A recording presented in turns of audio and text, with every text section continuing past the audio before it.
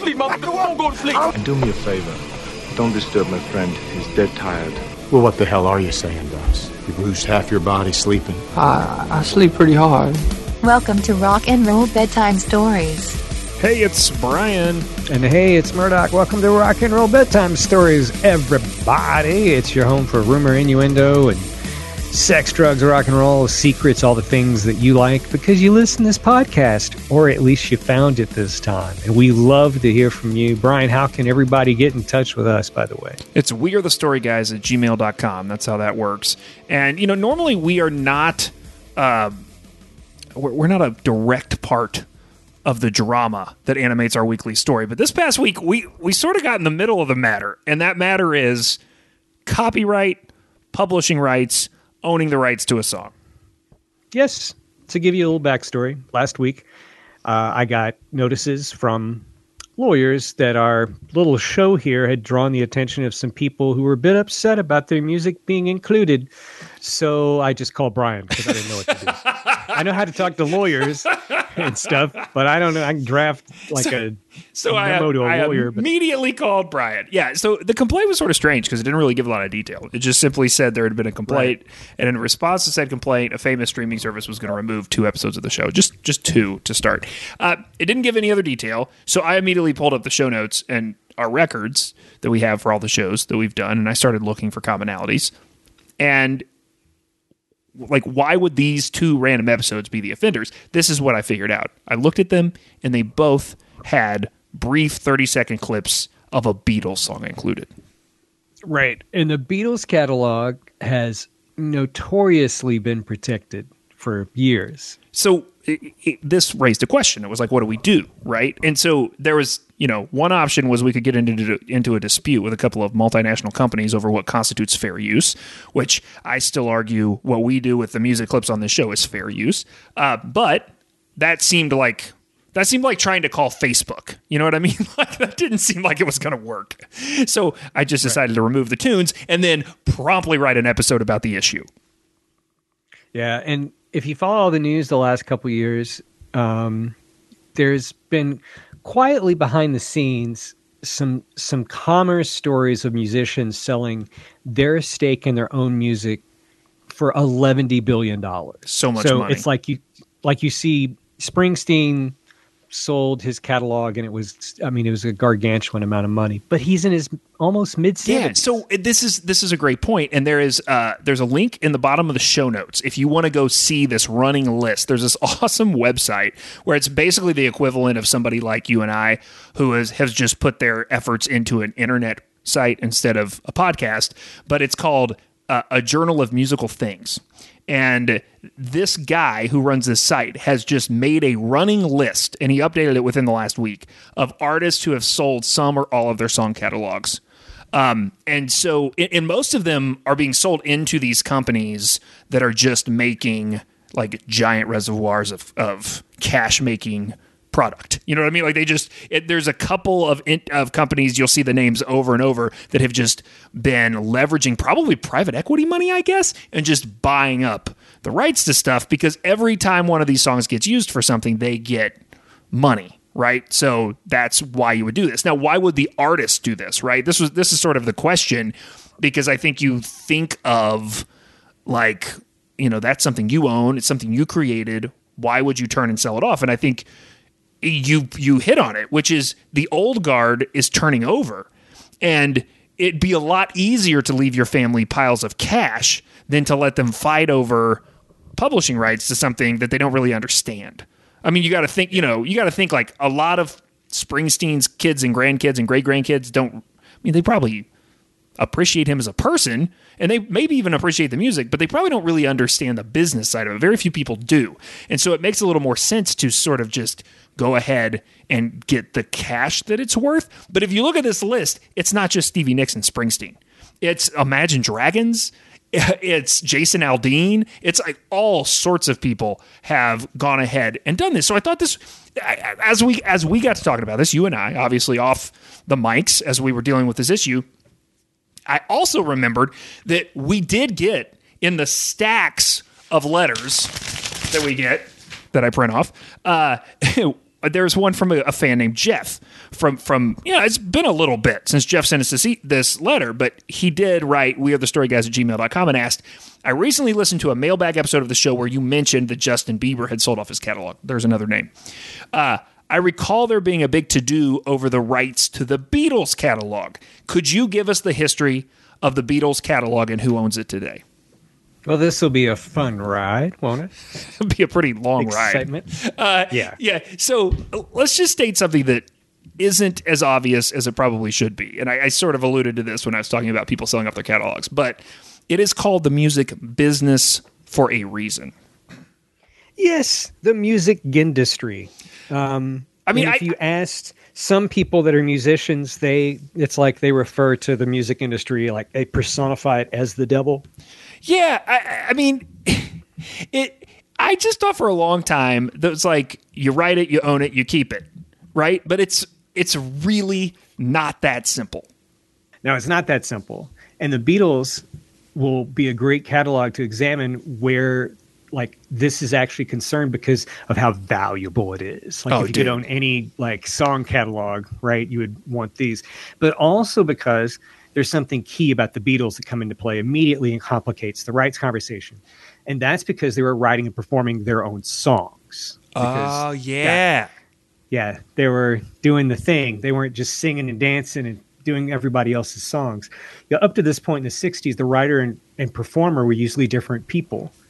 And then there's a person, an intermediary, and they were called the publisher.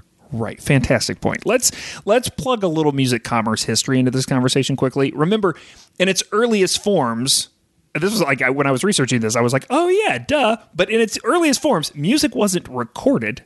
It was written. So if you're running around in the 10th century humming some sweet tune you hear in your head, there's no way to make money on that because there's no technology with which to transfer it. There is no cool edit. So you need the printing press. I also like that you're still calling it Cool Edit, even though it's not been Cool Edit for 25 years. Cool Edit is a piece of editing software now owned by Adobe, which is called Audition, just so you know. I know. I don't want to say Adobe owns anything, even though they own everything. Well, and what people don't know is that before the start of this episode, we were dealing with an Adobe issue for 20 minutes. So yeah, no free ads, Adobe. Okay, so... Adobe. You're exactly right. It had to start before we got to software with which we could cut up our own voices.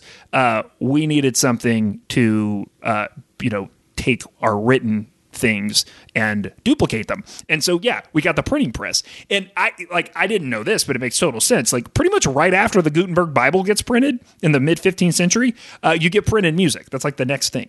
Now, of course, it's church music because that's the only thing you were printing at that point was liturgical stuff. So no one's making any money off of that yet. But when you fast forward to King Henry VIII, this dude is looking for ways to bring money into his kingdom. He comes up with this concept of selling licenses for basically everything, including being able to print things. So that's the next piece of this. You have that tune in your head. You get someone to help you put it onto paper, but no money exchange hands until you try to actually print it. You go to the Gutenberg Bible press, and you're like, here, print this do thing that I just wrote down. You're a publisher. So it takes until 1709 for us to get to what is often considered the first real copyright law. That's something the British Parliament will pass. It's called the Statute of Anne in 1709. If you nerd out in history, like I do, I dropped a full piece on the Statute of Anne in the show notes. It's fascinating, and I'm fighting the urge to get distracted by it. But ironically, the best shortcut to understanding that it's what it actually is really just to read the long title. So it's the Statute of Anne, and then the long title is an act for the encouragement of learning by vesting the copies of printed books in the authors or purchasers of such copies during the times therein mentioned. Etc. Basically meaning the statute determined that the term copy meant the sole liberty of printing and reprinting a book. And this liberty could be infringed by any other person who printed or reprinted that book, right? So only one person gets to benefit from the printing. Right. Now, notice the whole concept is tied up in the right to print, or AKA publish. Fast forward a few decades, jump an ocean, you're in 1790, you get the first U.S. version of this. It's a federal copyright law which technically gives protections to maps, charts, and books. So again, the tune in your head isn't something you can own until it is printed and published. So 1794, the first registration in the U.S. for a musical composition was made by Raynor Taylor for a song, which feels appropriate for this podcast, called The Kentucky Volunteer. And yeah, and as a Tennessean, what is this about? Well, what the song is about... Before the Civil War, we're before the Civil War, yeah. so they haven't said Tennessee people are volunteers. Right. But he prints a copy of it, and he gets the printed version of it copyrighted. So it takes all the way until 1831 for there to actually be a copyright act that covers music. 1831. Wow. So what does it mean to practically own the publishing on a song? American Songwriter has a piece, and they defined it this way. Every time a song is used in a television show or a movie or some other arena, the user has to pay a licensing fee. So some of that goes to the record label, some of that goes to the performer and the songwriter. So in the end, whoever owns the song is the one who gets paid. So now we need to hit the time warp and jump 130 years in the future to England, where the Beatles are still wearing leather jackets. Right, yeah. And you already said it, right? The Beatles had thrown a wrench in this system because when they started writing their own songs, they created a problem. When the Beatles make Please Me, Please Me, Brian Epstein, who's managing them, realizes that in the world of commerce, the 8 original compositions on that 14-track LP, you got 6 covers, 8 that they wrote themselves, they aren't ownable items, because they have not been moved from tune in my head to tune on paper in the commercial world. So they have to be, quote unquote, published. And that's how we get to this dude named Dick James. Yeah, and if you're a hardcore Beatles person or a Beatles fan that knows about business of the Beatles and how they get to be the powerhouse they are, there's this Trinity, the Holy Trinity. Sorry, Brian, I go there with that thing. The Trinity team. And that's Brian Epstein, the manager, George Martin, the producer, and then Dick James. And dude is a character because interesting guy. He was a singer first, and he was in vocal groups in the 50s, and he sang British TV theme songs. And then he starts to see that career sort of go to the wayside, so he gets into the publishing business. He probably figured out this is where you make the money, and he makes some connections. One of the guys he meets early in his time in the publishing sphere is a fella who is, yes, you've already mentioned him. He's part of that triumvirate. His name is George Martin. And what a great networking opportunity that must have been at Buffalo Wild Wings in England that night. I'm just picturing them sitting at a table with sauce all over their hands. Garlic Parmesan. So when Brian Epstein mentions to George Martin that he's in a predicament because he needs publishing for these compositions, George Martin's like, I know a guy. His name's Dick James. And so that's how you get those 3 guys involved as sort of being owners. Well, it's important to remember where we are on the timeline, right? It's February of 63. So this is a year before the Beatles end up on Ed Sullivan. So they're basically unknown. And Brian's looking to give these guys access to the right people who can do the right things for them. And so when he meets Dick James, James promises he can not only handle the publishing, but really he can help with the publicity, which are 2 separate things, very separate. But he's like, listen, radio, TV, all that stuff, I can make it happen for you.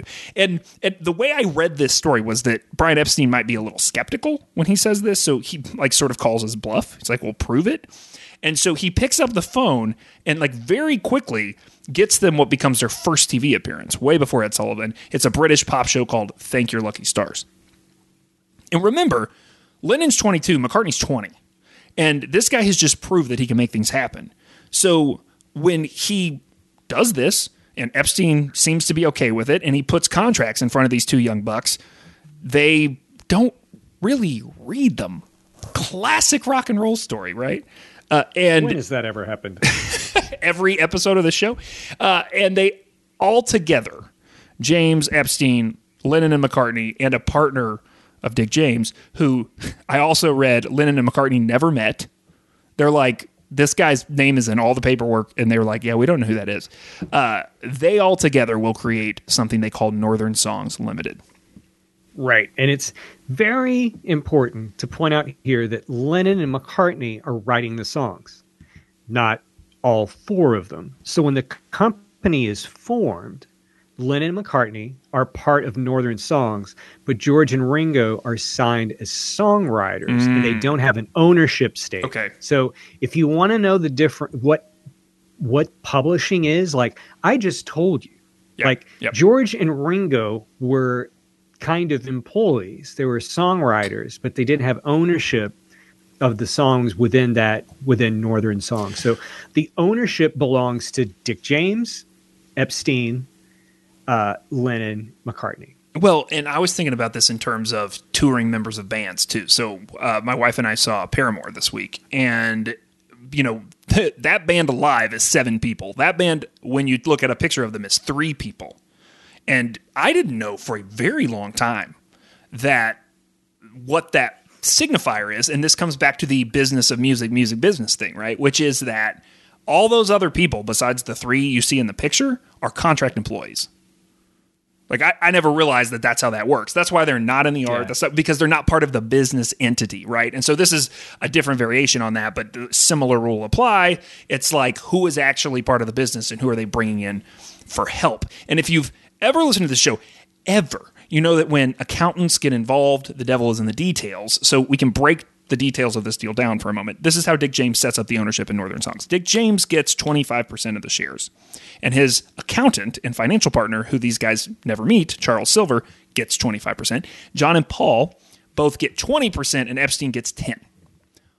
But, and we're about to get real business school bullshitty for a second, I'm going to make that an official term of this show. We can put it on t-shirts. Bullshitty. In 1965, Northern Songs decides to go public. And the reason to do this has to do with the tax burden, right? We won't get into the details of that, but it's less taxes. Again, business school bullshitty. When they do this, Lennon and McCartney, there have to be shares for them to sell to the public, right? So Lennon and McCartney dilute their shares. They diminish them. So they're now 15% each instead of 20%. Ringo and George let their deals lap with Northern because they decide to start their own crap. And so they're not invested. And so Lennon and McCartney decide, because they're doing this, to go ahead and sign a contract that puts them as a part of Northern through 1973. And this is mid-60s. So they're signing a pretty long-term contract. Right. And we do have a pretty big moment here that changes everything for the Beatles. And that's the death of Brian Epstein, which has who knows what kind of ripples in the water there with that group, or with Lennon, like specifically. But because he dies, they end up going to see the Maharishi, and we've talked about that. That's some amazing, interesting, fucking weird shit. So they decide to try this idea that Epstein had actually been working on to create a tax-effective business structure. And so they make a small group of companies like retail, publishing, electronics, and put it all under the name of this company I think you might know now called Apple. So Apple Corp Limited, it's like if you had a 45, it would like say that. And while we're doing this, they had a meeting with Dick James so they could renegotiate their publishing. And of course, you can imagine that didn't go well. Not at all. So here's the wildest thing I discovered while researching this episode. And I am very curious if you know this, because I know you know even more about the Beatles offhand and off the top of your head than I do. I had no idea this happened, though. So while they are creating this business venture that goes on to be Apple, they hire a team to start recording their endeavors and their business meetings, because they're going to make this promotional piece to show Capital and the EMI what they're doing and get them on board. So this fucking meeting with Dick James that will end up setting a historic course for ownership of this catalog, it's on film. And yes, ladies and gentlemen, it's in the show notes. I had no idea that existed. I've seen footage of like them walking around headquarters and stuff like that. Oh my I didn't God. know this existed. Dude, it's crazy, and it's uncomfortable. It's a little uncomfortable to watch. Like, aided by the fact that it's like 1960s recording technology, so it's not great, and it's a little grainy and stuff. There's a school of thought that this meeting being on camera becomes part of the problem. Because Paul and John, who did not have a super warm relationship with Dick in the first place, are pretty short with him about this whole issue. And that's not a very smart move. I don't really know him. Yeah, because this guy has a lot of leverage over them. he owns a lot of shares of this company, and he has a lot of interested buyers. But he's been telling them no for years because he's not interested in leaving the Beatles business. I mean, he has faith in this whole thing, right? Because he's part of the triumvirate. There's one in particular guy who's knocking on his door a lot, asking to buy his shares, and that is a guy named Lou Grade. Oh, and this guy's super interesting. Now, this is somebody they should have made a biopic or podcast series about. I actually Googled it when reading about him. I was like, have they not done anything about Lou Grade? And I didn't find anything quickly. Amazing subject. We can't be distracted by this. There's a lot of rabbit holes to be distracted by in the story. We're going to ignore them. But a great Google, and I will tell you, I get slightly distracted. Okay, this guy was once declared the world champion of doing the Charleston. That's real. Which is unbelievable. And he gave us the Muppet Show. Yeah. That's a Lou Grade thing. And that's kind of how I know his name and have it kind of dialed back to the Beatles, like I'm knowing who he is. Oh my God, that's amazing to me. And what needs to be known for the purposes of today's topic is that this guy is like a shrewd British media businessman in the 60s who has been in TV and wants to start a music arm of his company. But his company's called Associated Television. So we're going to talk about it. Yeah. We're just going to call it ATV. We are not talking about an all-terrain vehicle. We are talking about Associated Television, which interestingly, we're really talking about music. So as confusing as that is, just hold on. We're going to call it ATV. You'll hear us talking about that. He starts buying up small shares of Northern from individuals who own tiny little pieces. So he just goes around and figures out who owns stock and offers them money for it. So he starts collecting little pieces of Northern. Occasionally, he'll call Dick James and he'll say, hey, Dick James, you want to sell? And Dick James will say no for a while. But then Brian Epstein dies. That's why you pointed this out. That's a huge moment because it affects so many things in the Beatles' history, and this is one of them. And the Beatles are trying to do this Apple thing, and he's starting to think they don't know what the hell they're doing. And they're being short and irritable with him, even though he's the guy who has all this business experience. And then John Lennon starts being John Lennon, like late 60s, early 70s John Lennon. And Dick James is, he's starting to get concerned, and I would say maybe for good reason. Louder Than Life, the biggest rock festival in America, is back with the loudest lineup ever. Foo Fighters, Green Day, Tool, Avenged Sevenfold, Godsmack, Pantera, Queens of the Stone Age, Limp Bizkit,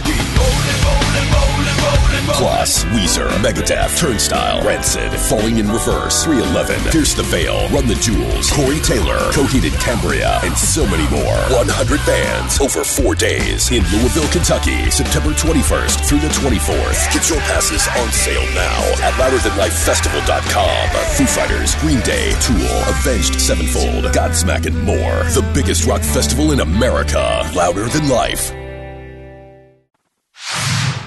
And if you step back from this story and just become a Beatles fan, like someone who would get on a plane to go to watch the Beatles Love Cirque du Soleil thing at the Mirage in Vegas, you probably think that Dick James is an asshole. Right. Because he's been villainized for what he did in terms of his ownership of the publishing. But if you get out of the shoes of the Beatles fan and into the shoes of a capitalist or a person that's trying to raise a family, he is a businessman and is just trying to play the long game and be logical with his investment. So there's a bunch of stuff in the show notes from the Paul McCartney Project. And if you are a Beatles head or want to become a Beatles head, that's a great place to go, paulmccartneyproject.com. Like these deep archives on all these moments in Beatles history.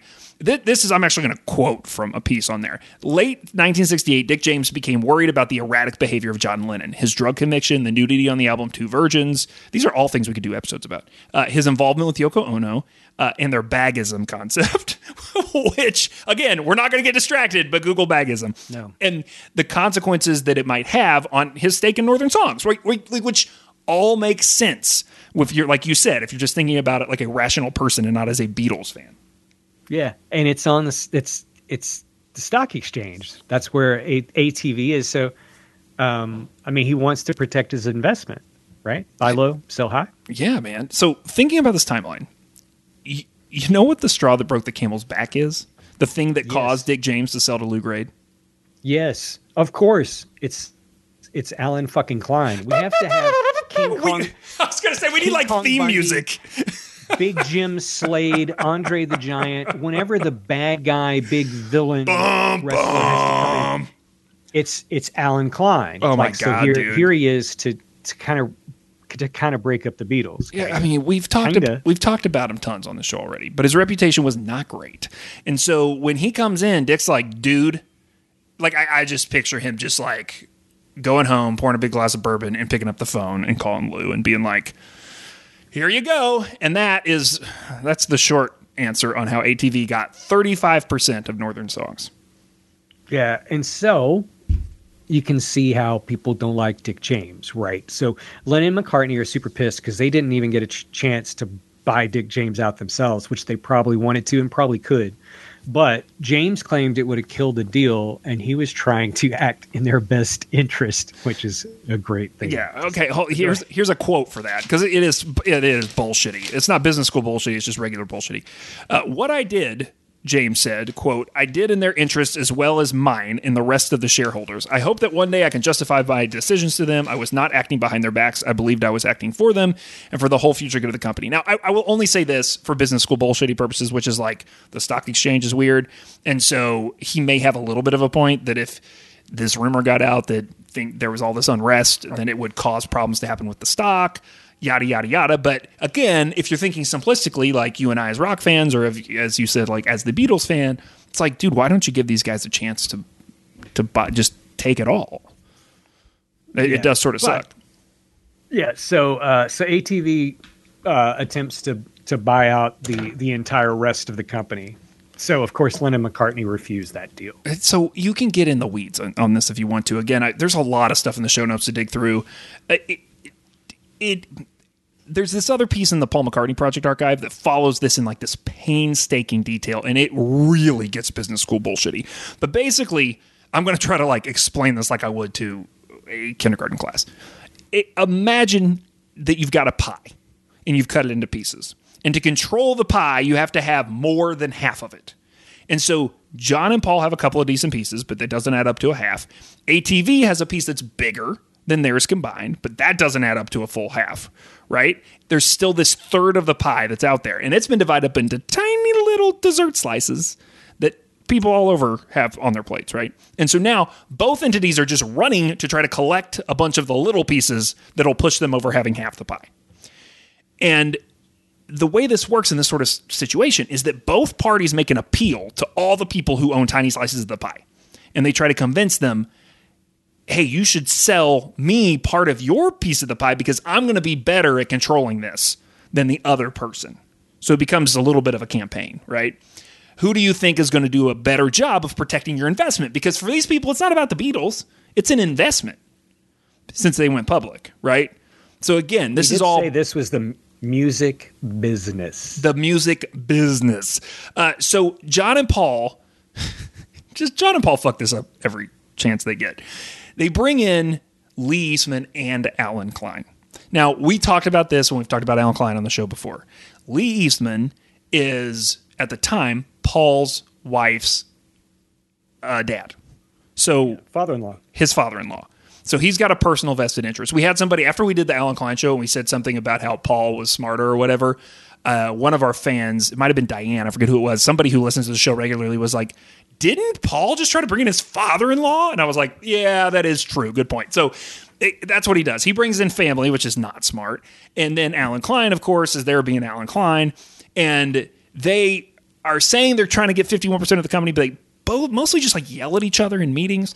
And then John finds out during this process, that Paul, without telling him, had gone and bought some shares privately from private people. Yeah, so he never now knew that. Never knew that till today. He now actually owns more than John, and that pisses John off.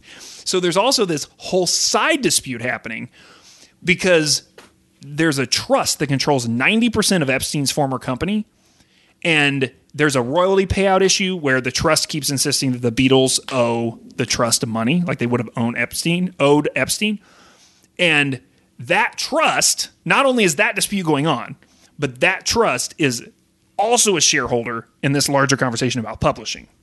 So, I mean, Paul and John just fucked it up, like bad, all over the place, because they're young guys who were even younger when they signed this deal, less than a decade before this. So, I mean, I don't even know if they're in their 30s at this point, late 60s, or if they're in their 30s at this point. The whole situation's confusing, confounding, more than a little bit of a mess. It's rough. Yeah. And I mean, so to get us home, like, what happens now? Like, it's going to be unexpected because at some point you surrender. Right. So again, this is all like boardroomy sort of stuff, but the independent shareholders form this consortium. And that group eventually accepts an offer from ATV because they believe that if the Beatles had retaliated with a higher offer, the Beatles would have actually been able to afford it. And so they would have, they just basically ran it as long and as hard as they could to get the most amount of money possible. And pushed for the best deal because, again, it's just a business interest to them. And long story short, the Beatles have to sell off their shares. But that's not actually what ATV wanted. That's not really what Lou Grade wanted. He didn't want the Beatles out of this. But the Beatles had contractual obligations because when they did that re-signing, when they went public, they agreed to stay on until 73 and write at least 6 songs a year that would go back into this to make it a continual investment, right? So they basically strike this deal where they're like, cool, we're out, but you have to let us out of this thing so that for the next, like, whatever it was, 4 or 5 years, we don't have to keep writing dumb songs for this that you're going to make more money off of than us. And that is how, by January of 1970, ATV has 99% ownership of this company. So just imagine, instead of being a Beatles fan, you're a songwriter, and someone else, another organization, somebody, a whole bunch of people got together, and now they own 99% of your publishing company of the songs that you write. Like, that's how bad that got fucked up. Dude. I mean, I can't imagine. Now, here's the thing. I sat next to someone recently. I looked over, and they had a T-shirt that said, bad decisions make for good memories, or something like that. Bad decisions also make for good songs. Good songs come out of bad times. Paul will write a song called You Never Give Me Your Money in the aftermath of this. Yeah, perfect. Now you know what that song's about. I do love that. And I don't know, do you want to sing it? Because I'm not going to put a clip into this program. You never give me your money. Do. Give me your funny paper. Okay, I'm only doing that much. I know that may be, I don't know if that's fair use. Anyway, a little over a decade later, ATV is going to hit hard times. This is the next chapter of the story, right? So we're sort of in the first chapter. We got all this drama with the Beatles, and they're out. And John's dead, right? We're like 80s. Well, yeah. So John dies, and then ATV hits hard times, and they think about selling off some of their assets. And so Paul and Yoko now make an offer. Lou Grade, ATV do not find it suitable. And Paul is a little concerned about the PR angle because John has died, and there was, we sort of forget this, but there was a lot of this speculation about, like, how did John and Paul feel about each other when John died? I think a lot of that's sort of gone away. I think now you just think of, it's the Beatles, and I mean, we knew that there was some infighting, but for the most part, everything was cool. But he's concerned about what it's going to look like if he just goes and buys out John's rights, especially like over Yoko or whatever, right? So what ends up happening is there's this guy who goes down in history as being Australia's first billionaire. And he will end up launching a takeover bid for ATV, much like ATV launched a takeover bid of Northern Songs. And he will launch that in 1982, and Lou Grade gets kicked out of the company.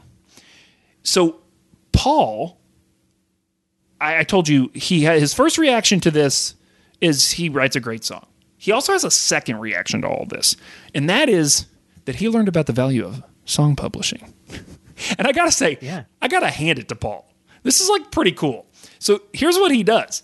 He's like, well, I don't own my own songs, but I can own plenty of other people's songs because I do have money.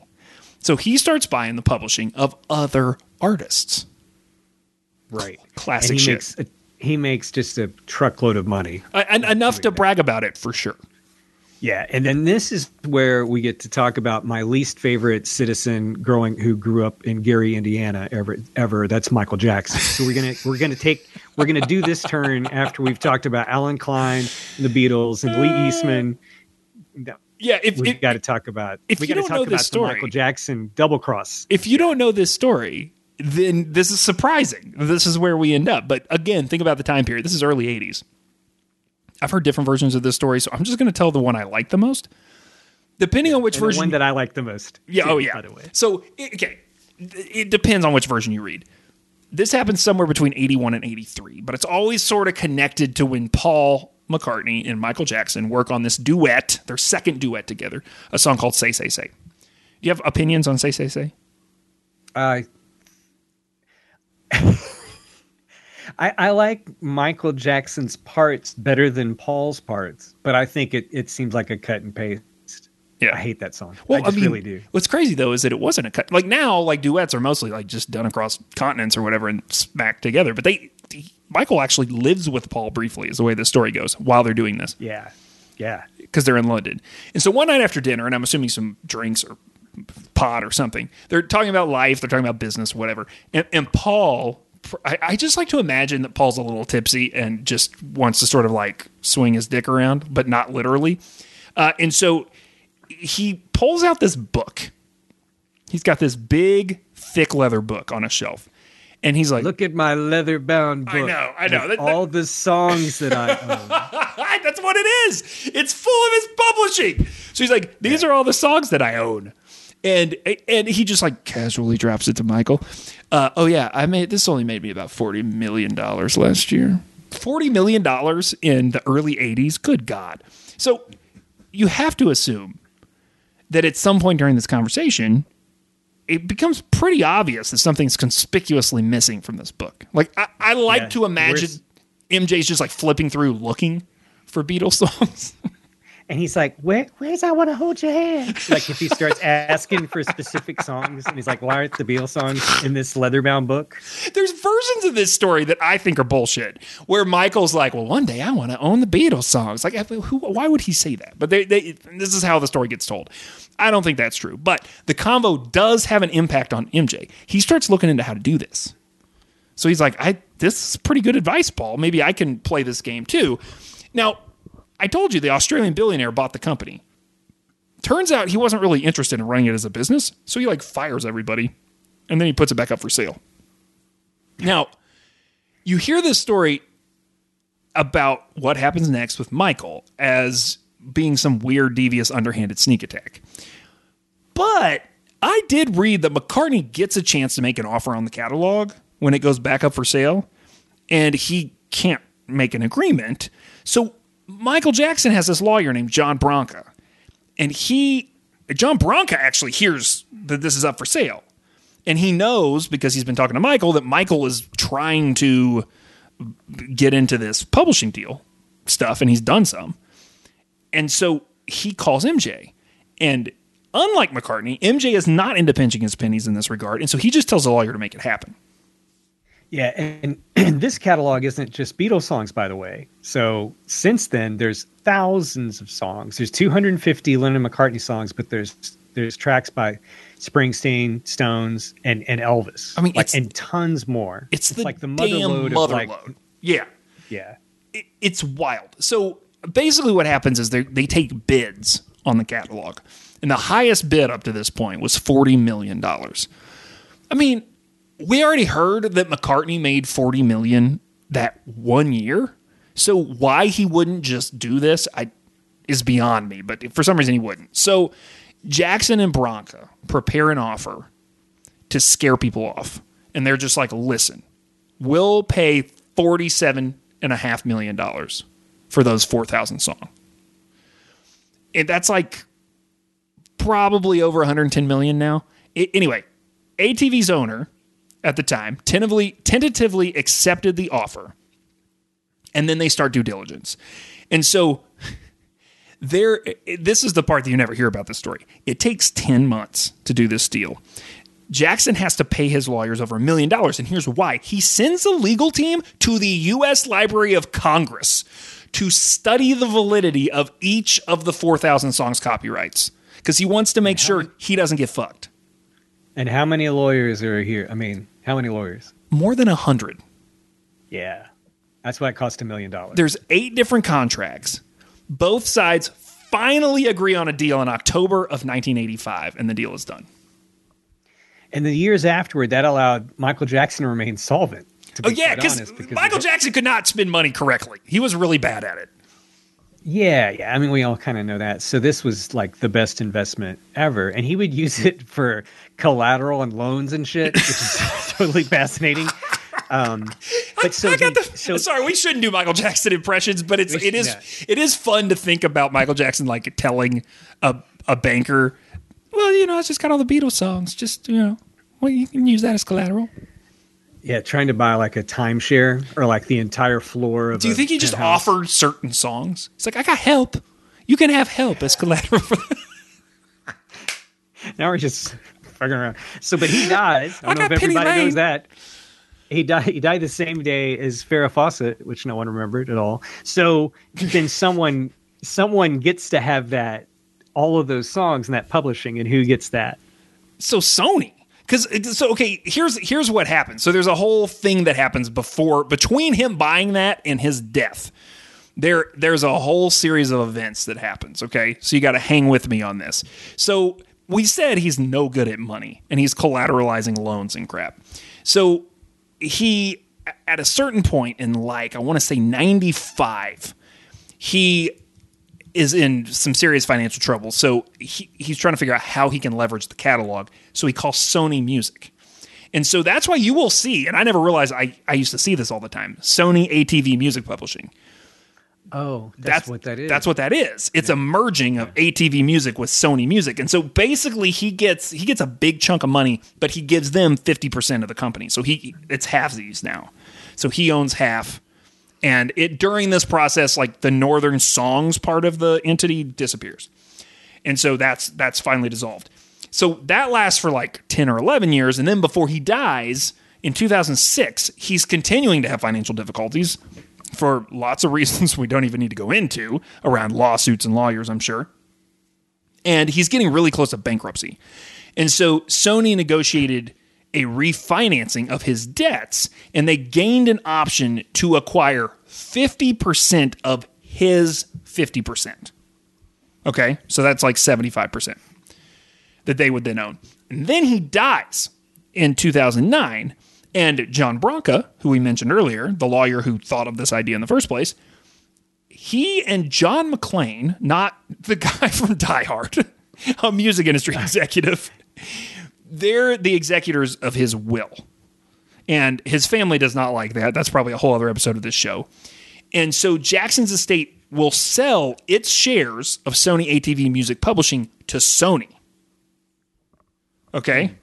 So you following all this? So now Sony has everything. That gets us to 2017. So we're now within the last decade. In 2017, McCartney will bring a lawsuit against Sony ATV because he wants the right to get his stuff back. And, I mean, he had really good lawyers, and I'm sure he was paying a lot. Because there's a 1976 U.S. copyright law that would make his stuff recoverable in 2018. So, because there was like a time limit. It was like you could own it for a certain amount of time, and then the original person gets an option. And so 2018 would have been that line. So the suit is McCartney versus Sony ATV Music Publishing. It's in district court in the Southern District of New York. It gets settled out of court in June of that year. So we actually don't know exactly what was worked out because they did it privately. So we don't know exactly how the settlement impacted McCartney's publication rights, but we do know that it was McCartney's lawyer who put in the dismissal. So something happened, something good, right? Because they decided to drop it. So it appears that while we don't know how much he owns, McCartney owns some. He owns some of his songs again. Enough to where he isn't complaining about it. Enough that he isn't complaining about it. So that's the very complicated answer about what happened to the Beatles catalog and all their copyrights. And, and now this is why Sony and Universal and all these companies come after folks when they hear you, splicing in snippets of their songs. Because it's the music business. Yeah, and really if you're just a music junkie and you don't know anything about publishing, like it's a pretty gross road to go down, but like you kind of have to, so you can find out where, big artists like lost, because the stories about people that signed the really bad contracts, like they're in the majority. There's very few like stories about like, I was 18 and I signed the best record contract ever. It's like, no.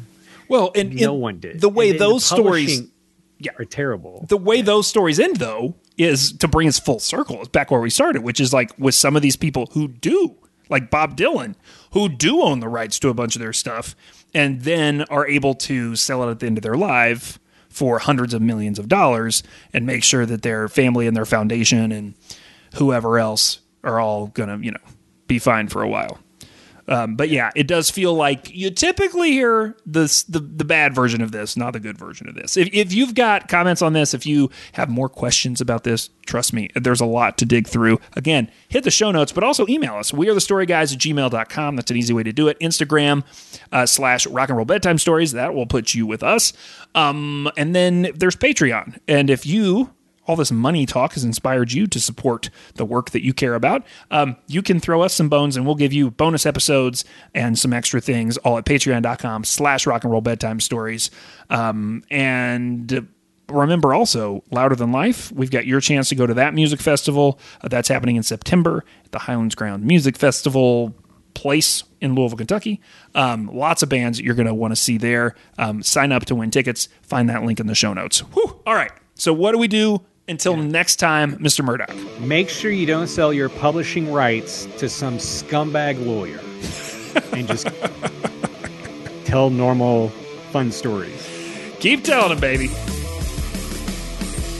Rock and Roll Bedtime Stories is a Story Guys production. The show is produced and edited by Brian Eichenberger. Get more stories, hear more podcasts, and book the guys for your conference or house party at wearethestoryguys.com. Copyright Boy Have We Got Stories Productions. All rights reserved.